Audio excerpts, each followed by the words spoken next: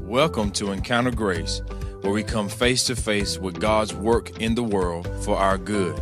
Join host Jason McKnight as we explore practical issues of community, theology, and leadership in everyday life.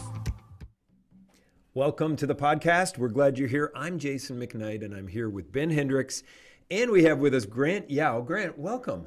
I'm glad to be here. We are so glad you're here. Now, the three of us work together on staff, and Ben is our longest-serving student pastor, if you can believe it, Grant.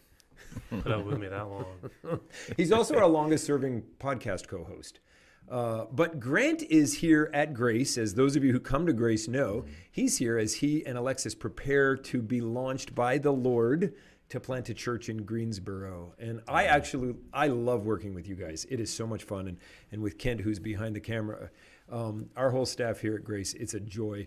What we want to tackle today is something that you guys do really well. So I'll say some stuff, but I want to draw some stuff out of you. And here it is, a life of diligence. Yeah.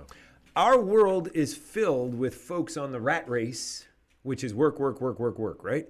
Or filled with the idea of a couch potato. Yeah. Rest. Overworked, underworked, frenetic pace to sedentary existence. Like, we got to figure this out as kingdom people in the world. We got to figure out how to walk in the middle of hard work and adequate rest, and both of them in God's measure. So this episode and next episode, the three of us are going to have a conversation about a life of diligence, and then also in the next episode, godly rest, godly hard work, and godly rest and renewal. So right now, let's jump into diligence. Grant, you're one of the most diligent people I know. See what I did there? I used the word. You're one of the most diligent people I know. I want you, though, as we were talking about it, as we've been talking about it for the last few months, tell us how you got there. Yeah, so my story really is, many of you probably don't know, I used to be an exterminator for about 2 years before the Lord called us to Grace. And so when I think about that, exterminating really involves a great deal of rigor, attention to detail, very long hours. And so when I feel like that job God put me in sort of to force me to be diligent, because as an exterminator, it really is a job that kind of pigeonholes you, and you have to be diligent or you won't do the job effectively. So it really consists of a lot of long hours, sometimes 13 to 14 jobs to accomplish in crawl spaces. You don't have to get in underneath every crawl space that you at every house that you treat, but you have to do it a lot. Also, you had to go in attics and deal with wasps and hornets and those things, and also you got the sun rebounding off houses, and sometimes it's very cold, and so I think I really would be lying if I say those were not hard days and sometimes hard times to just say, you know what, why am I doing this job? And I remember sometimes I would ask God, like, how does this maximize the gifts you've given me? Being an exterminator doesn't seem like it is really maximizing the call that you have for me for ministry, but maybe for parenting. Absolutely. No kidding. But like when I think about even those days when they were long, difficult, rigorous, I really believe that I believe the passages that really caused me to remain diligent were Ecclesiastes 9:10 and Colossians 4:24, I believe, or 23, right in that range. And Ecclesiastes 9:10 says, whatever your hand finds to do, do with all your might. That's and Colossians 4 really deals with, with to work heartily to the Lord, which really are comparative verses. And so I would always have those at the front of my mind, and it would motivate me to say, you know what, if since I am in Christ and since the gospel has changed my life, everything that my hand finds to do, I'm to do with all my might. And so when I thought about that, wow, that motivated me to go on the crawl spaces when I didn't feel like it. To be honest, it motivated me to just treat houses at the best of my ability, even if, like, at the end of my day, it would be 3 or 4 houses to get done. It's easy for me to say, man, just go home. And I wanted to just go home, but it just motivated me to say, you know what? I have 3 or 4 more jobs to do. Let me get those done because Christ is watching. Christ sees this. And so really, I say all that to say really that I believe God in his grace really placed me in a job that demanded that diligence of me. Right. Because I would be lying if I say I've always been diligent. But I think God placed me in that job so that to really prepare me for the rigors of ministry as well. And so, and just a few lessons that I think I learned overall in that job of those long hours, having to have attention to detail. I think God taught me how to endure, because that's really a job when it's cold, it's 20 degrees outside sometimes in Western North Carolina, and also the fact that it was hot. I think you have to have an endurance about you to be able to accomplish that job. And so, as many of you know, because you've been in ministry longer than I have, that ministry is definitely not a sprint, it's a marathon. And I think God taught me that, with endurance. And also just taught me how life is a marathon. Absolutely. Life following life Jesus. in general. Absolutely. Yeah, that's good. And so, and just be a self-starter and learn how to take initiative, not being told to do things. And so I'm just thankful for that. And I really want to give a shout out to my wife as well, because when I think about, my story, I think my wife is probably the most diligent person that I know. As you mentioned, like you feel I'm one of the most of diligent people that you've met. I think my wife definitely is the most diligent. And I think being married with her for the last 5 years has taught me in our marriage just how to be more diligent, because she is incredible. And I think that God used her as really tremendously in my life, and it's really made a great impression on me when it comes to diligence. Isn't it a great thing that you didn't quit after a month? But over those 2 years in that place, God allowed you to grow into a guy with diligence. Like you said, well, I probably didn't have as much before, but it took a couple of years. Ben, sorry. You know what the frustrating thing to me is I have kind of made it a bit of my MO. That when I think back to my seminary job of selling shoes to women, of how bad it was for me, of woe is me. But of course the Lord has to bring you here, where I have to look back and think of the air conditioning and all I did was sell shoes. And you're over here crawling through the crawl space, killing bugs. Yeah. Well, you both kind of had to deal with some cockroaches. Never mind. And so I think like you, I did learn a little bit of diligence just working a job that was not exactly what I wanted to do and what I didn't feel like the Lord wanted me to do, but he wanted me to do right then, which is a difference. That's good. So why don't we move really quickly just to kind of giving everyone a definition of what diligence is. It's one of those words where I think we use it a good bit, but I'm not sure we always know the actual like a definition for it, or like a working definition. Yeah. So here's what I think it is. I think diligence is a careful and persevering effort in something. So diligence is a careful and persevering effort in something. So that's a project, a role, a calling. So a couple examples is, he was diligent in mowing the lawn. He did it. I never was when I was 16.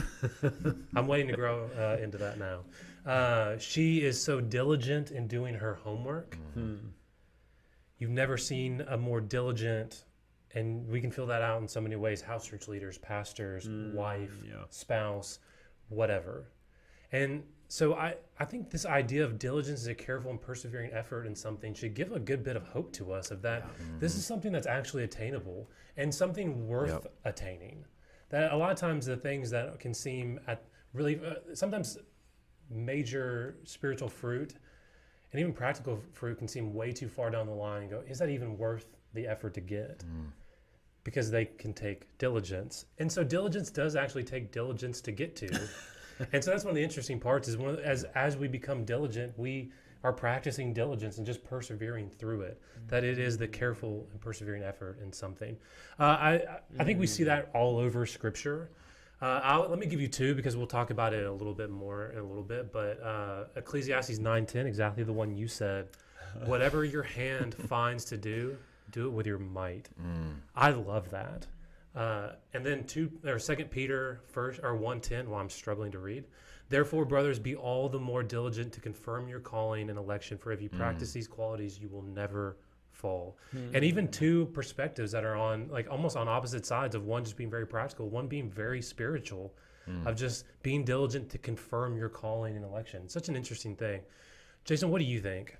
Well, when I kind of think, first of all, I love the story and the way God pressed you, Grant.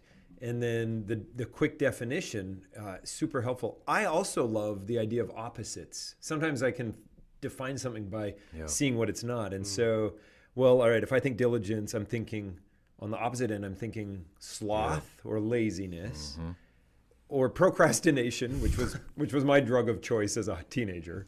So that's the opposite. Or workaholism or perfectionism, far to the other end. And it's beautiful. Sloth, laziness, procrastination, perfectionism, workaholism, all of these things diligence counters, but in different ways. Like diligence invites you to exert energy, so it's not lazy, and it invites you to get it done and doing it like conscientiously, sort of on time, and not just pushing off. I don't know why it didn't, like when I was a high school kid putting off my homework, I spent so much more effort in my head putting it off than if I would have taken the 32 minutes and doing it. But it weighed on me for 6 hours. It's funny how much time and effort I'll put into worrying about how something's going to get done instead of just sitting down and going, okay, I'll just doing it. So sloth, laziness, procrastination. But you know what? Workaholism, man, diligence counters that because it invites you to keep work within limits. Like workaholism, the problem there is you're just driven to succeed, or you're running from problems, so you go to work. But this invites you to receive the work in God's ways. And then perfectionism versus excellence. Like diligence seeks excellence, not perfection, because we're not Jesus. You know, and there's so much less pressure on us. So I don't know. I think diligence invites, like how you know if you're diligent, there's fruit, there's faithfulness, there's joy coming out of the job well done. And I remember somebody emailing me once, writing an article about preaching and pastors and the toll preaching takes on pastors. And here's the angle was in your sermon specifically. How do you know when you're done preparing?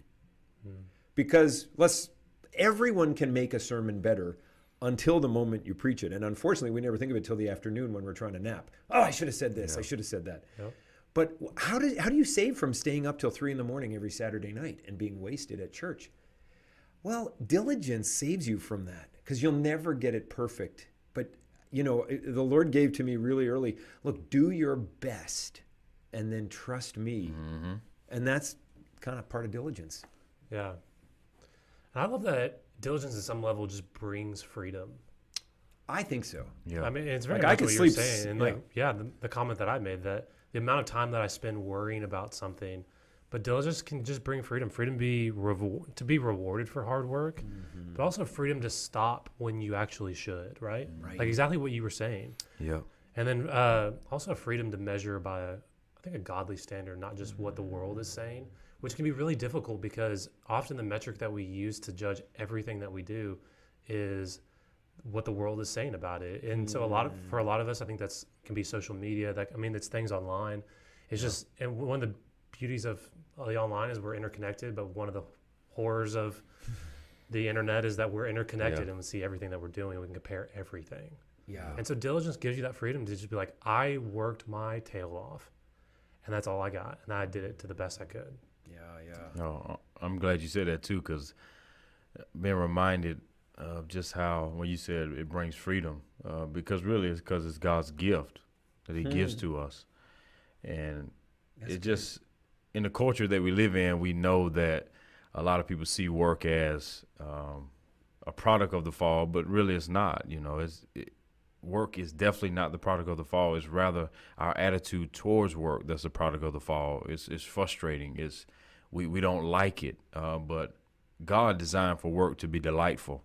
And so I think that it's a good thing to be reminded of that, because when you know that you have a certain job or whatever it may be, or a task, like you saying, mowing the lawn or whatever it is, I think when you know that we're supposed to be diligent in that, because it is a gift from God to steward, right? It's a gift, but it's also something that we steward by God's grace. And so I just love that you even said that with freedom, because I think when we understand work is not a product of the fall, but rather it's a gift from God, it frees us up to enjoy that freedom that he has for us. Yeah, I agree. Absolutely. That is great. Jason, where do you see this in Scripture? Well, I mean, that's fun. And we were talking about this before.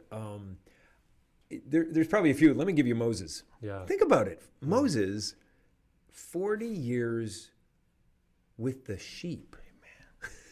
I mean, like, we're not even talking Exodus yet. We're talking 40 years with the sheep for his father-in-law. I think you'd have to be diligent, or else you're losing your flock 8 days a week. Amen. We glorify sheep. Yeah, they're dumb and bad and wandering. So he's 40 years with the sheep. But, then he's 40 years with the children of Israel, which he's like, I should go back to the sheep. But Hebrews 4 calls him diligent over God's house. And so he gave his best to the people of God through those 40 years. So there's a great example. And you read it, like all 40 years happens, 38 of the years happens in 6 chapters in Numbers. So it goes really fast when you read it over 2 days of quiet times or something. Yeah. But, 40 years, I'm only 48. Like, that's my whole life, basically. He's walking around with these children of Israel, but he's diligent over the household of God. So there's one example. Yeah, and I think we also see it just all over the book of Proverbs. Like in Proverbs 12:24, which we all know that Proverbs is kind of this entire book of wisdom literature. And so Solomon writes this, he says, the hand of the diligent will rule, while the slothful will be put to forced labor. Proverbs 21:5, the plans of the diligent lead surely to abundance, but everyone who is hasty comes to poverty. 10:4, a slack hand causes poverty, but the hand of the diligent makes rich. It's interesting that diligence seems to be the difference, not just between wealth and poverty, but success and lack thereof. Yeah. Like, it's almost as if diligence really is the secret sauce of flourishing, that if you're willing to keep seeking this out to the end, you'll eventually get to where you're trying to go. And now that may not always be true in every facet of our lives, right? Like, there are places where we do fall short, but diligence over the long haul seems to more often than not get us to where we're trying to go. Yeah. But the problem is it's slow often. And I think sometimes we're not expecting to play the long, patient, faithful, diligent game, but we just want it now. Yeah. Yeah. I think Proverbs asks us to, or commands us to, put a little bit more time in. That's Absolutely. Good. And glad y'all mentioned those examples, because I think of the Proverbs 31 woman. I think she embodies diligence well. Yeah. She plans, she provides for her home. It's crazy, I think, because when you see that passage, I believe the fear of the Lord really is what drives her to be a diligent woman and just a diligent person in general. We can clearly see she takes initiative, and at the end, when you see in verse 31, part of the reason why she is praised and honored is because of her Christ-honoring work that she does. Proverbs 31:31 says, "Give her of the fruit of her hands, and let her works praise her in the gates." And so it's just amazing that even when we think about when we are diligent, the Lord does praise us. He does celebrate us in that when we are engaging in Christ-honoring work, that he delights in that, he loves that. So I think it's good for us to be reminded to turn back to Proverbs 31 woman to remind ourselves of how we can be diligent and do that well. That's such a great, when you stop to think of that woman in Proverbs 31, that's one, if you're going to say anything about her, she's diligent. Mm-hmm. She is diligent. Praise God. That's great.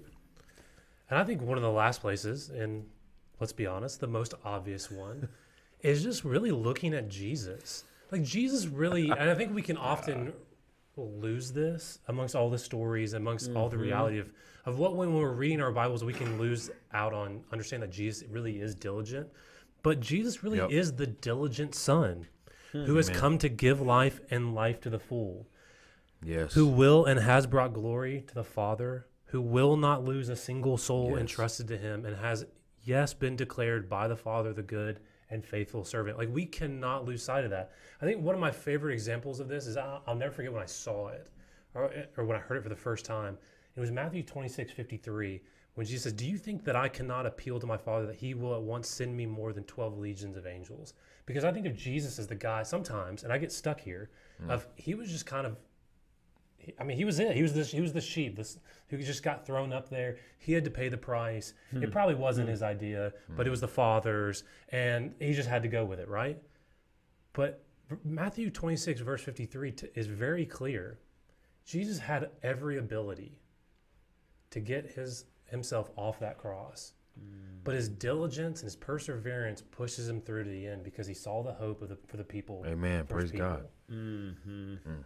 I want that kind of diligence. That's The ability to really suffer through things, to be Yes. able to struggle through what life throws at us, and just the difficulties of walking in community, which we need, walking through hardships, and just dealing with whatever goes Yeah. on. Jesus gives a perfect and unbelievable example of that, I think. And you know that he fits that definition to a T. Absolutely. Careful and persevering effort in the Yes. project role or calling you have. And praise the Lord, he did. I've come to do your will.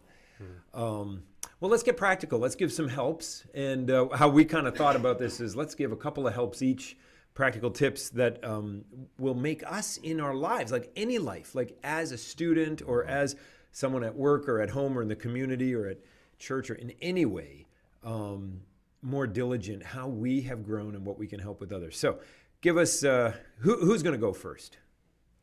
Well, I'm happy to go first. All right, you Stuart. Anyway, so I think one of the top pieces of practical advice that I would give is that diligence is aided by clarity. So I think the vast majority of people who don't feel like they're diligent don't always know where they're going or how they're going to get to where they're going. It's good. Clarity is knowing where you're planning to go and then hopefully how you're going to get there, right? I remember I learned this very quickly in my first 2 months here at Grace. A specific senior pastor that I work for here had given me these little sheets of like these timesheets where I would write down and take like at time for brevity, like an audit of what I was doing, how I was spending my day.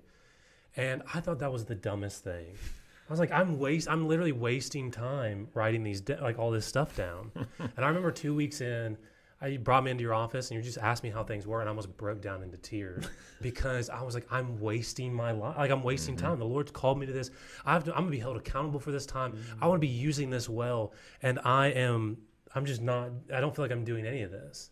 Yep. And you're like, well, how are those timesheets going? And you probably didn't say it sarcastically at all, knowing you. And I remember looking at this tool, this rule, this thing that you'd given me, and I was like, oh, like this was to help me know where I was going. This was to help me know how I was supposed to get there. And because what I quickly learned was I was actually being more diligent in places than I really thought I was.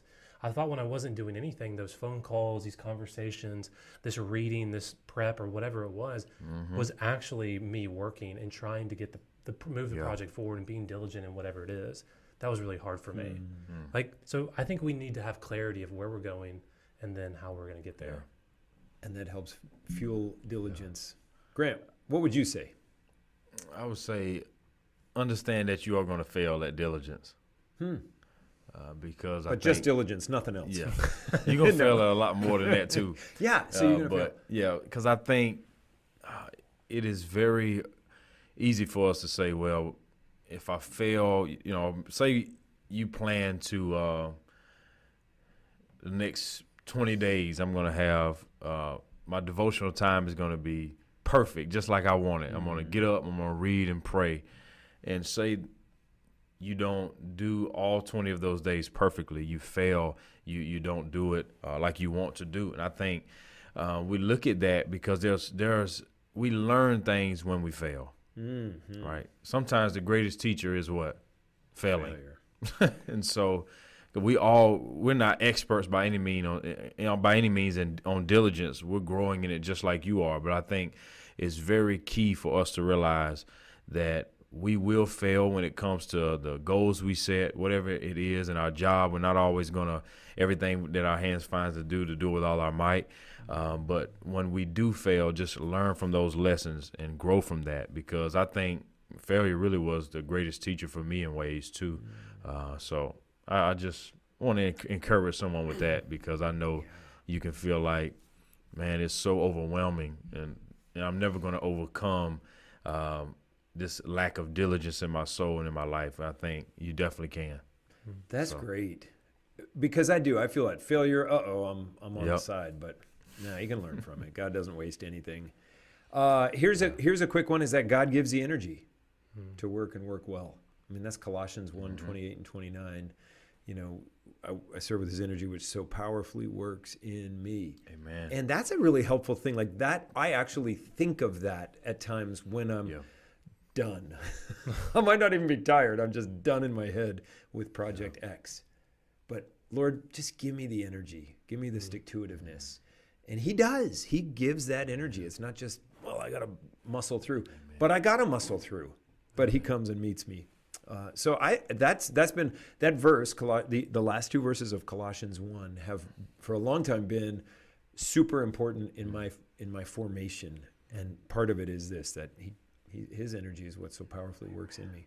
So good. I think one more for me is just that we need to be diligent in the big things and the small. I remember the Lord kind of showed me this lesson back in seminary when I was working 40 hours selling ladies' shoes at Dillard's.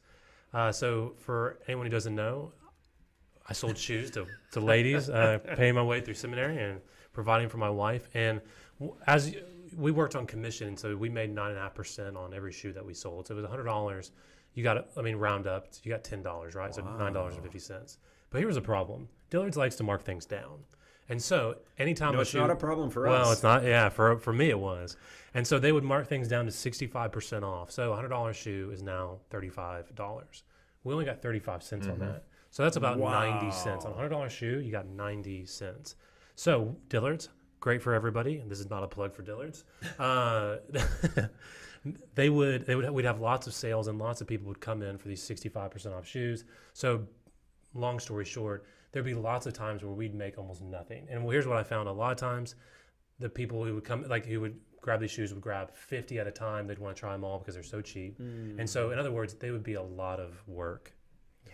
And so what many of my coworkers would do, they would take the shoes, they would go back in the stock room, they would set the shoes down, grab their phones, kind of play some games on it, text some people, and then they would come back maybe with 1 or 2 boxes and be like, oh, sorry, this is all we had, never actually checking.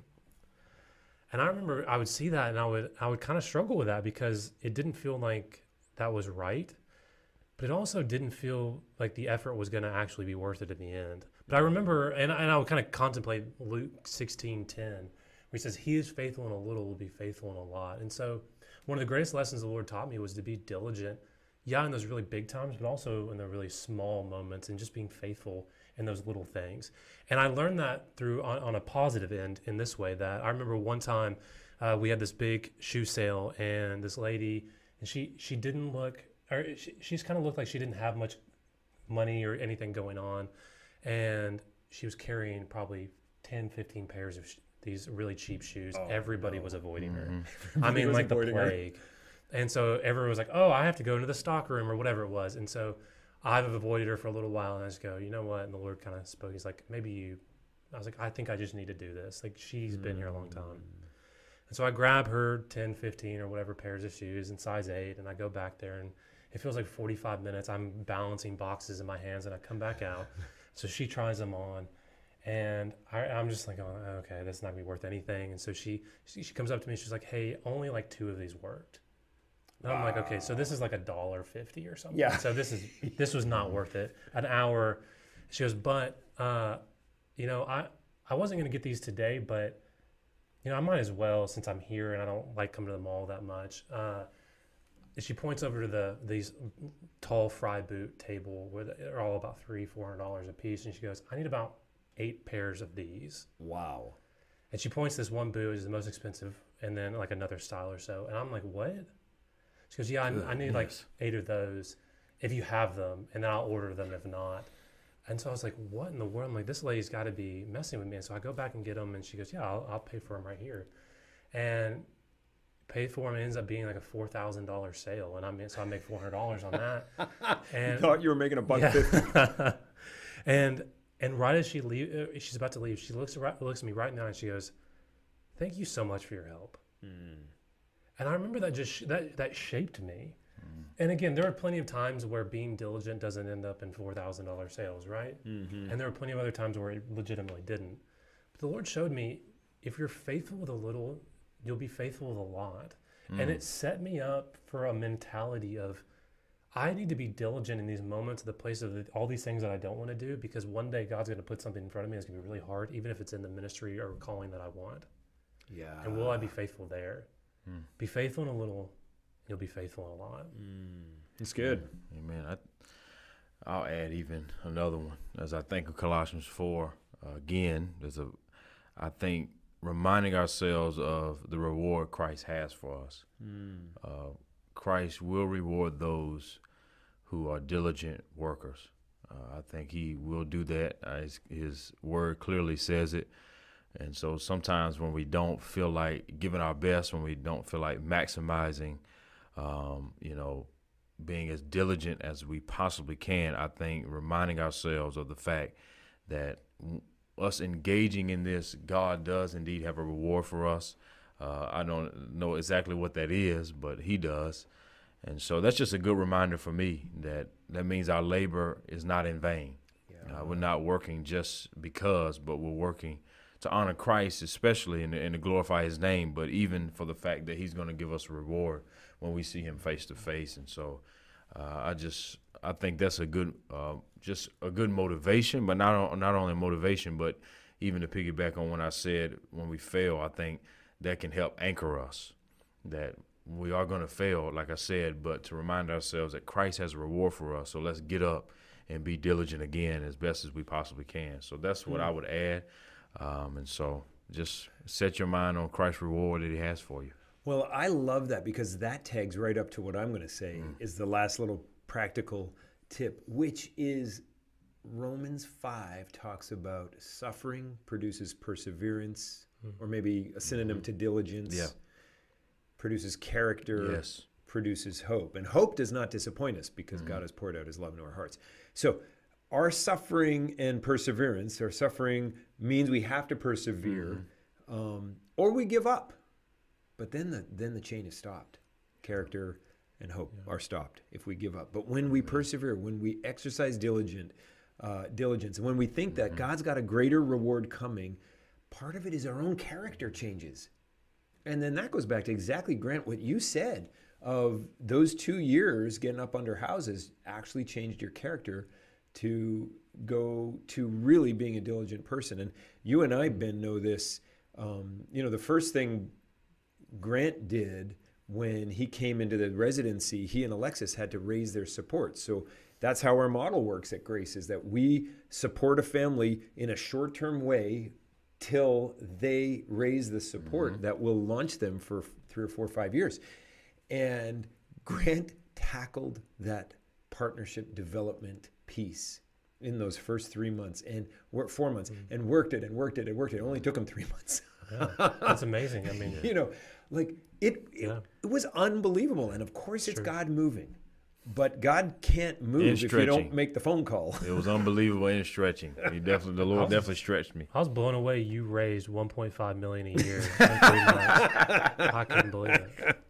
It's amazing, and the 98% fee that Grace has to take. I'm just I'm just. But that was amazing. But perseverance produces character, and character hope, and that earlier. But the character has changed. Well, thanks guys for thinking through this with us, for helping from your lives of diligence. And I'm a little late to the party. I learned diligence a little bit later, it seems, than you guys. But I think I'm getting there. And of course, I'm trying to keep up with you people. But it is fun to work hard, so then you can rest hard, which is our next podcast episode. Yeah. So everybody, come on and join us back next time as we talk about what rest is. But for now, don't forget that here we're living a life of diligence, careful and persevering effort in our calling, our project, or our role, or whatever it is. Careful, persevering effort. Thanks, everybody. Thank you guys for joining us, and thank you for joining us as well out there in the world. This is a ministry of Grace Fellowship Church in Kinston, North Carolina. Visit gracekinston.org or follow us on Facebook and Instagram.